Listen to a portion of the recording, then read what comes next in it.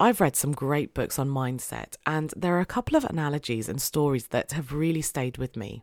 Here are two of them. The first one is, you wouldn't say to someone who gave you a present, "Thanks, but where's the next one?" That one's by Emma Mumford. Another one is, you don't grow vegetables, harvest them, and then look at the soil wondering why fresh vegetables haven't instantly grown back. That was from an author who I can't remember, but it was a book about cyclic living. Now, here's why I've highlighted these two analogies today.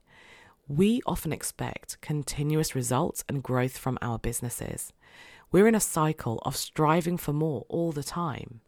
Now, I don't think there's anything wrong with that, but I do think it's worth balancing that with pausing and looking at what we already have. Not only because it eases the pressure and keeps our expectations realistic and manageable, but also because focusing on what you do have highlights possibilities of how to optimize it. For instance, instead of going hard on selling to new people, what if you created an even better experience for existing clients so that they recommend you? Or maybe an incentive for them to recommend you? What if there are additional things you can sell to existing clients instead of looking at new offers for new clients?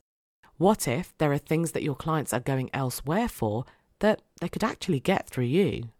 See, when we pause, we can see the opportunities that are right in front of us. And in giving our clients a better experience, we also keep them for longer and we boost the chances of them recommending us.